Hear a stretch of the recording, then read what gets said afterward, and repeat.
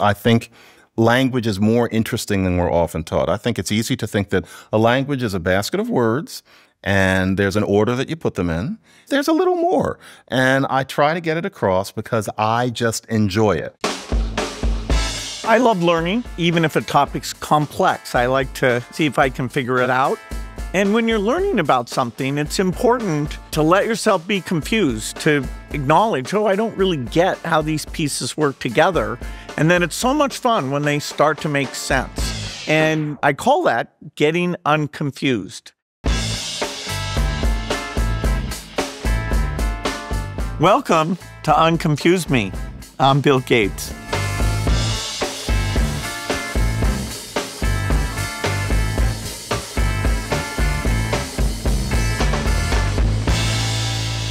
My guest today is John McWhorter. John helped me get unconfused about language, and he's a professor of linguistics at Columbia University. He's written a lot of amazing books that I recommend, and he's also got an excellent podcast, Lexicon Valley. Thank you for having me, Bill.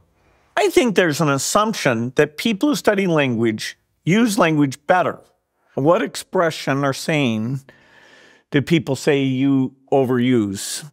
I'd say the truth of the matter is too much. And I use it partly as a substitute for saying like, sort of, or you know. If you're feeling that pause, my idea is always to say either the fact of the matter is, or I say the idea that. I overuse both of those. I've been accused of using superlatives too much. In fact, when they did a spoof magazine about me, there was an article titled, "He Ran Out of Superlatives Early in Life." Because I'd always say, this is the best thing ever, or this is the stupidest thing ever. When I was running Microsoft, we were kind of trying to move at high speed. And so I did kind of Everything go is overboard. superlative. Yeah, right. Yeah. And so I'm guilty of that. I always say that the superlative is interesting in both directions. I'm as interested in the worst version of something as in the best. So suppose you can have some soup. Somebody gives you some chicken and dumpling soup. If it's the worst chicken and dumpling soup you've ever had, I'm going to comment on it and I'm going to remember it. I had some recently, the worst I've ever had. What expression in English bothers you the most? When people say, oh, well, it is what it is. What does that mean? People say it when really what they mean is, I don't care. It is what it is. Well, of course it is. What else was it? I find that very annoying. The first time someone said that to me was when something unpleasant had happened to me and he didn't care. And he said, well, it is what it is. And I parsed it. And I thought, what a gorgeously chilly way of saying your problems don't matter to me. And much to my surprise, it became a standard expression. It should leave. What's yours? Yeah, I mean, it bothers me when I say, and then, you don't know that you're saying it. And so then when you go back and accidentally listen to yourself, you're like, oh my God, why did I do that? Yeah. And it varies a lot. Sometimes I don't at all, and sometimes I do. And I don't even think I guess it's just trying to buy time. And I don't realize that I should just let there be blank space instead of trying to fill it. Or say the fact of the matter is. Yeah, something brilliant like that. What language would you want to speak that you don't? If I had time, I wish I could speak Navajo. Navajo is so complicated that I don't believe anybody actually speaks it. It has no regular verbs, and it also has tones. I've always kind of wished I could spend a year with that just because it's Mount Everest. What language would you want? Well, if you don't count computer languages, I'm in pretty bad shape. I took Latin and Greek in high school. And yeah, okay, it's helped me with a few legal terms. I'm in the process of learning French. If I could learn Chinese, I would, but I know that I don't have the time. So I'm going to try to get pretty good at French and feel like at least I learned one other language.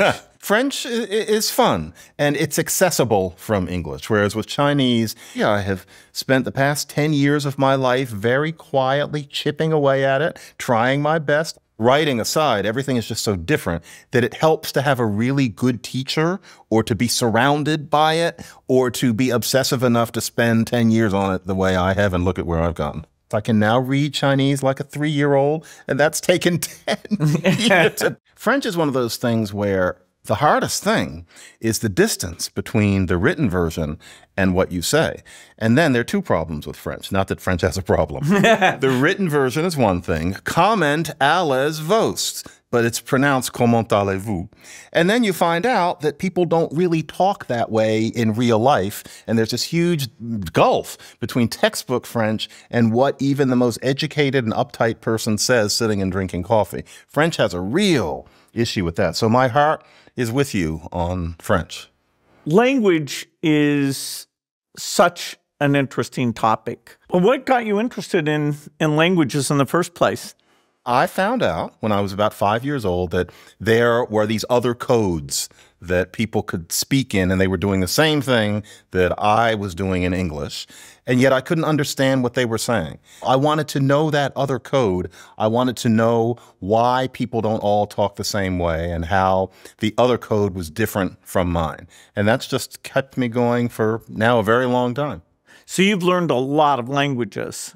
Well, it depends on what you call learn, because, you don't really know a language unless you've lived in it for some period of time. I have taught myself a great deal of a lot of languages, and so I can get around in a bunch of languages, and I'll probably never stop learning bits and pieces of them because I just find it so fascinating that there's 7,000 of them and that I was raised with only one. And I guess the number of languages is going down over time. How do you think about that? That's a rich question because there is an epidemic of language death, just like there is of flora and fauna.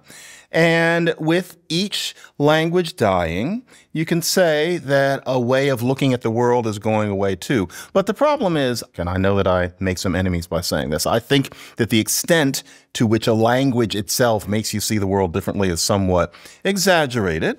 As marvelous as it is that there are 7,000 different languages, the truth is that if everybody spoke one thing, and if language never changed and there hadn't arisen these 7,000 different languages, nobody would say, boy, I wish we all spoke in 7,000 different ways and couldn't understand each other and had to use translation. No one would say that. We cherish the diversity of language. But on the other hand, I'm not sure that the language is dying means that cultural diversity is dying with it. In the Christian Bible, they have the Tower of Babel, where it's almost a curse on humanity that we can't understand each other. Yeah. It's fascinating that it's told that way. Yeah, I mean, it's hard for there to be so many different languages. Languages can divide. There's a reason why we're always seeking to have a universal language that at least everybody will speak while speaking their own other one. Divisions between languages, as marvelous as they are also difficult to bridge. And this idea of a written formal language versus just, when you're at home kind of socializing. The hardest thing is to get beyond the idea that the way a language happens to be written most on the page, which is usually in the form of the dialect that happened to get chosen to be in the shop window, is the right way, and everything else is some bastardization, some devolution from the perfect. It's so hard to get beyond that within our own little lives. But the truth is that about 200 languages, on some days I say 100, other days I say 200, about 200 languages are written in any real way. Generally, it's only one dialect that usually is written as opposed to all the other dialects. But if some God, Martian, E.T. thing came down and looked at all the ways that people speak in all of the 200 and whatever nations that we have, they couldn't decide this way of speaking is cleaner and better and richer, and then all these other things are something that they probably call dialects. They couldn't tell the difference. That person could land in Compton, California, hear nothing but the most spontaneous and uneducated Black English, and think how complex, how nuanced the language of these humans are. Then they would go have a conversation with Tom Brokaw, and they wouldn't say, oh, this language is more sophisticated. They'd say, oh, here's a variation on what this gentleman in Compton was spoken. They'd recognize no qualitative difference whatsoever. We can't feel it because languages inevitably have social evaluations as well as neutral left-brain ones.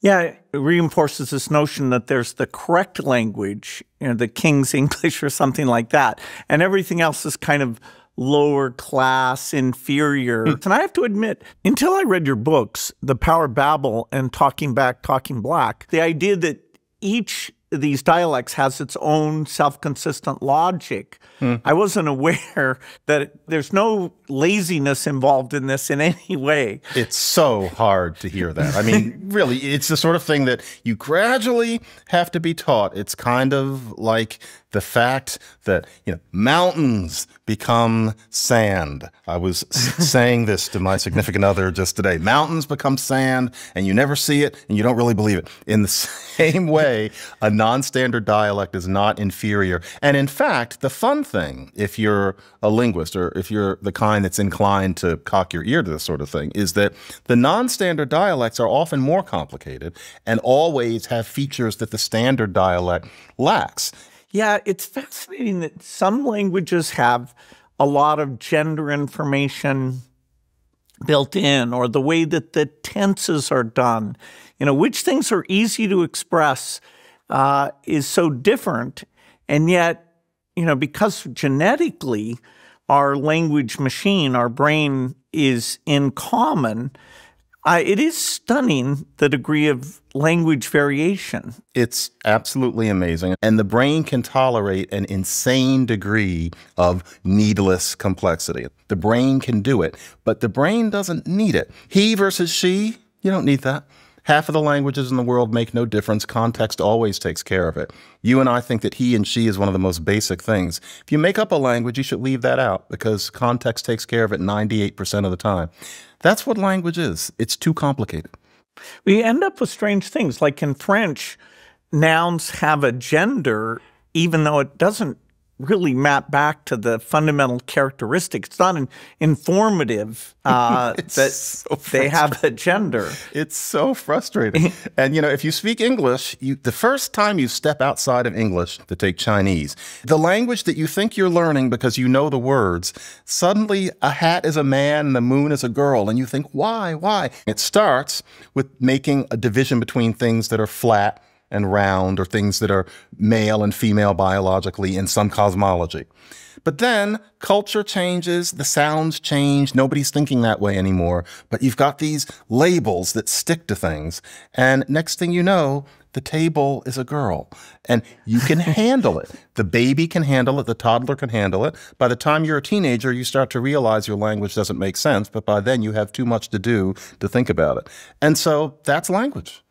Now, that's interesting. I never thought about it in terms of that our computer, our brain, is so capable that having these rules that make no seem damn very sense. Arbitrary, it just you can put up with it because your brain can memorize all that stuff. And like when I learned English, I didn't know I was learning the subjunctive and that there's strange rules about it. Yeah.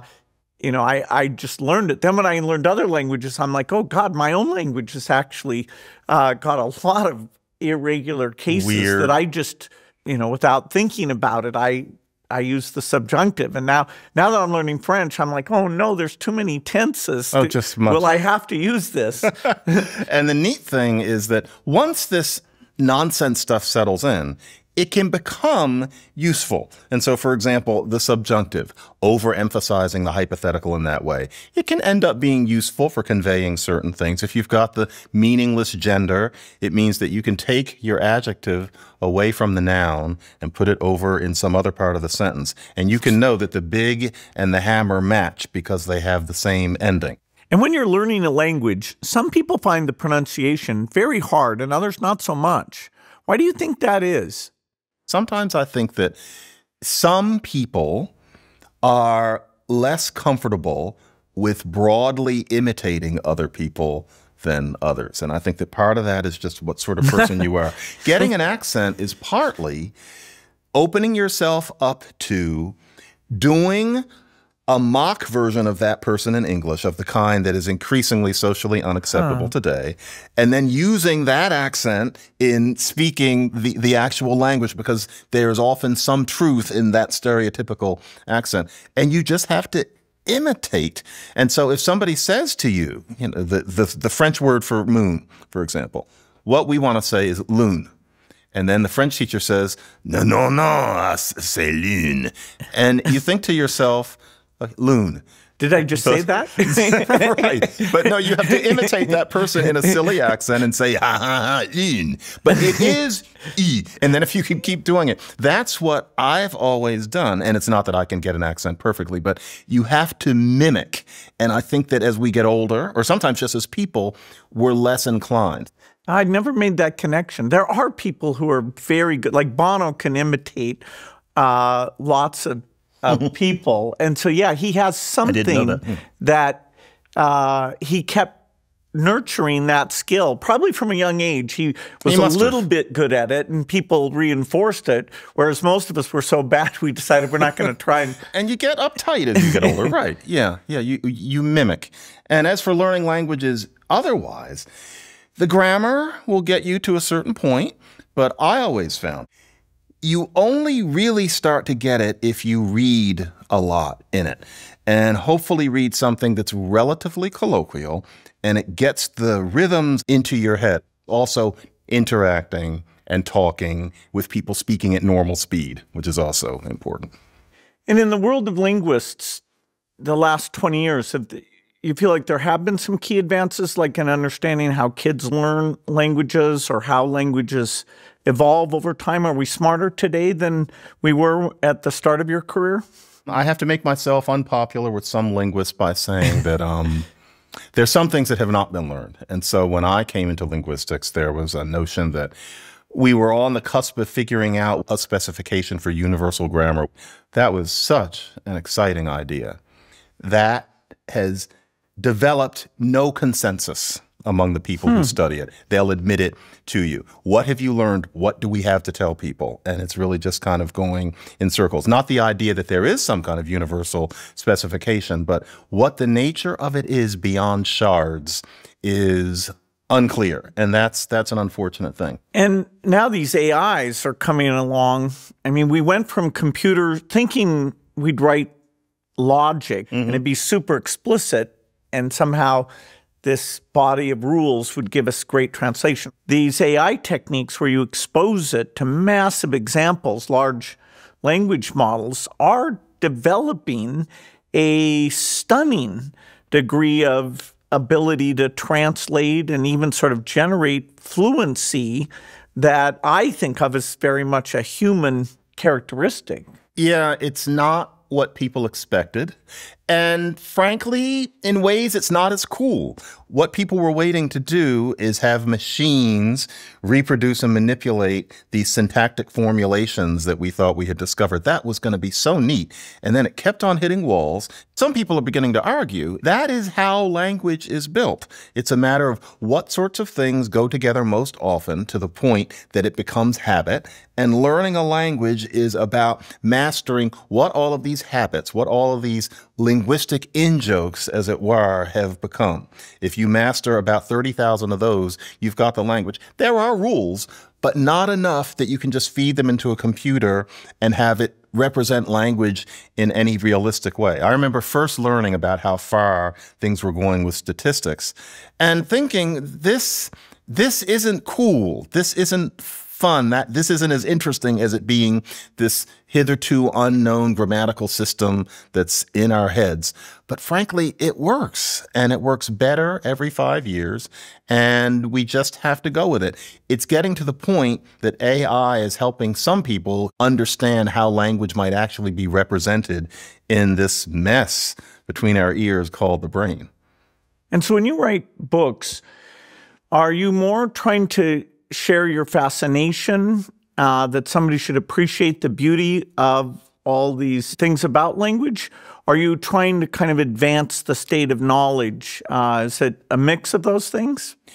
With the academic books that nobody reads, I'm trying to advance the state of knowledge, and that's a slow, quiet, frustrating process. With the books written for actual human beings, yes, I am sharing my fascination because I think language is more interesting than we're often taught. I think it's easy to think that a language is a basket of words and there's an order that you put them in, and most people don't speak it right. That's easy to think about how language works.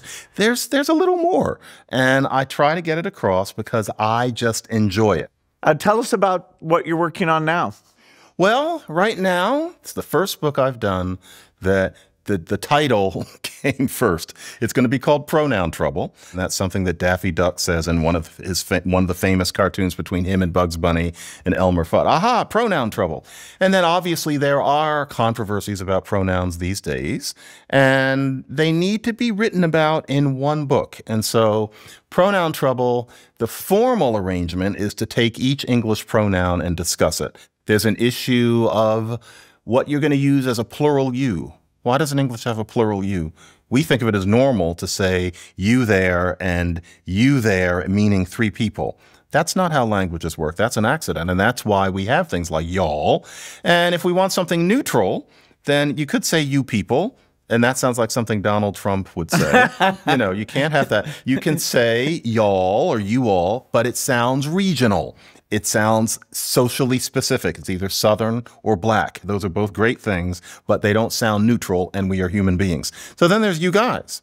And you guys is what most people use, including groups of women. Oh. But there's some people who say, don't say you guys, because that implies that guys are the default person. Other people would say that in that case, nobody's thinking of gender at all. It's just a shape, guys. I'm going to come down in favor of that because we need a plural you. And just like English has got its flaws, but English is the universal language because it got there first and we can't fix it. You guys is flawed, but we need a plural you. It's not going to be y'all in the default. And so what else is it going to be unless you make something up? If you bring in something like kabunka or gazuka, nobody's going to take it up. It has to be native, and they is already busy. So it's going to be you guys. And I imagine people are going to throw some fruit at me about that, but books need to be written. What really happens is that what becomes the right thing is what appeals tacitly and subconsciously to the most people in the public. Language change is inevitable. So next is Pronoun Trouble, and that's the next book. And then for the great courses, very soon is coming a course about the history of writing and the alphabet. So the idea is to figure out how we learned how to write and then where these darned ABCs come from. And so we'll see how that comes out.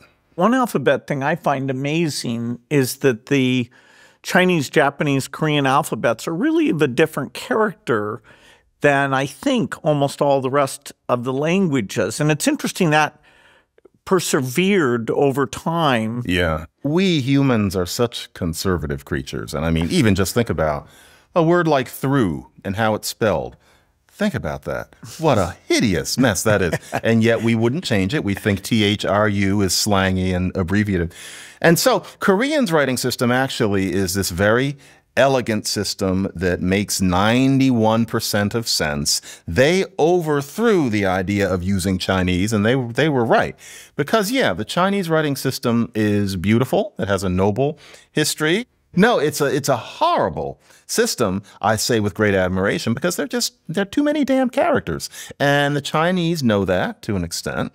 But to use the pinyin, to use the Roman system, that doesn't look as good to them because the Chinese system is part of their culture, and it's something that everybody has to learn, and it's very hard to imagine a China without them. I can perfectly well put myself in their heads and yet think that imagine how much of education has gone into learning them. Until recently, the things have to be done in a certain order of strokes, and some of them have 15 and 20 strokes. Why that? But it's because they haven't known anything else, just like we're used to. I made a house. M-A-D-E. Made. Why is it made? Well, we're fine with that. I don't want it spelled any other way. It's the same thing with the Chinese writing system, and the Japanese end up sitting there with it, despite the fact that alongside they have two elegant syllabic systems where you only have to memorize a couple dozen symbols. But then they keep the Chinese ones too, because that's what they know. That's what human beings do. Hangul in Korean did simplify the lettering system. Oh, it's a joy. And then in Japanese, what is it? It's katakana and katakana and hiragana. Yeah, when you can learn them in an afternoon. So when I say Coca-Cola, am I using usually katakana? That's the katakana Okay. because it's foreign. And you just learn ko, ka, ko, la. But then above it, you've got these 4,000 kanji you have to know for anything interesting. Not that Coke isn't interesting. But yeah, it's, I say with great admiration for the Japanese system, it's clumsy. I mean, it's so clumsy that I am always in awe watching a native Japanese person reading, just reading the paper and thinking the accomplishment that goes into that. I admire it. No, it's incredible. I got a little bit of exposure to this in software. We were trying to accommodate the world's languages. And, first we were so English-centric. We had these 8-bit character codes, and then we did Unicode, which was 16-bit, so that we could deal with all the glyphs, the letters, the alphabets. Yeah. We had to go up to 16 bits to get I would think. kanji and all the different things in. And actually nowadays computers do a good job. But I remember being stunned, like in German, when you hyphenate a word, it can change the spelling, just that you're hyphenating a word. I see what you mean, yeah. And now we're, with TikTok and icons and everything, we're off in some new directions in terms of what people do. I mean, I guess kids get a kick a little bit out of having things that us old folks are kind of confused by. Bill, I don't know. I don't know if most young people are thinking, we're going to keep it from the old ones. They just do it. Now, linguistically, there are things that they say where I really have to be carefully told exactly what it means. And it's not just a few things. It's interesting, but I think they're doing it because they talk to each other constantly within texting or what they're tweeting. And what they're doing is literally opaque to me. I don't know if they're doing it on purpose. Some people would disagree, but I think that most identity construction is subconscious, which makes it even more awesome to me. I've got a turntable here, and I ask you to bring in a record album. This is, quote unquote, my favorite record of all time. And of course, I've been alive too long to have a favorite. But this is A Child's Introduction to the Orchestra. And that sounds boring, but actually, all of the instruments have solos. Somebody sings as the instrument, and then there's a beautiful instrumental solo. But the music, which is by Alec Wilder, and the lyrics by Marshall Barer, who worked Broadway, it's good stuff. And so I grew up with this. I still remember 90% of the lyrics, and I, believe it or not, have a bad memory for words when they're with music. And so that is the golden record that I brought. No, I wonder what the trombone solo sounds like. Mike Malone, the slide trombone. I'm Mike Malone, the slide trombone. He's cool. That's his solo. I think my favorite solo was Muldoon, the bassoon. And so here he is. I'm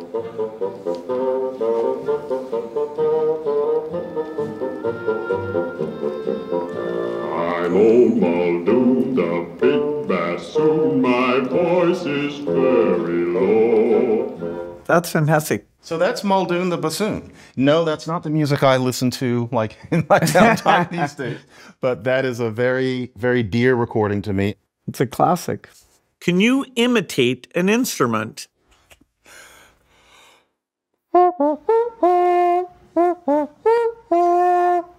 That's a French horn. I've never done that in public. What's your favorite word? You have to extend the definition of word a bit to accept this answer, but happens to. It happens to be that.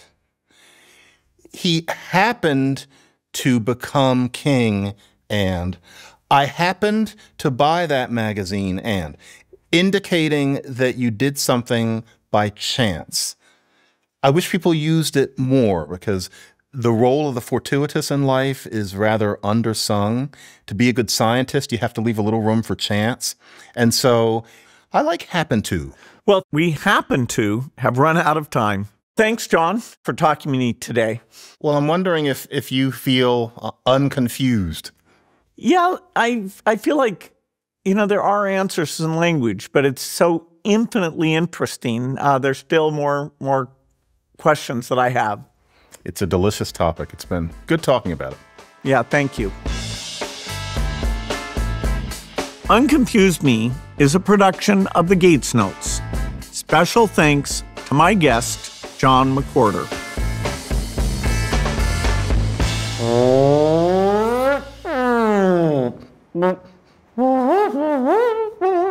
I've never tried to imitate a trombone. Yeah, it's not the embouchure you use to blow one. Yeah, you Unfortunately, just blow into that mouthpiece like a madman. right. You can't do it in a trombone.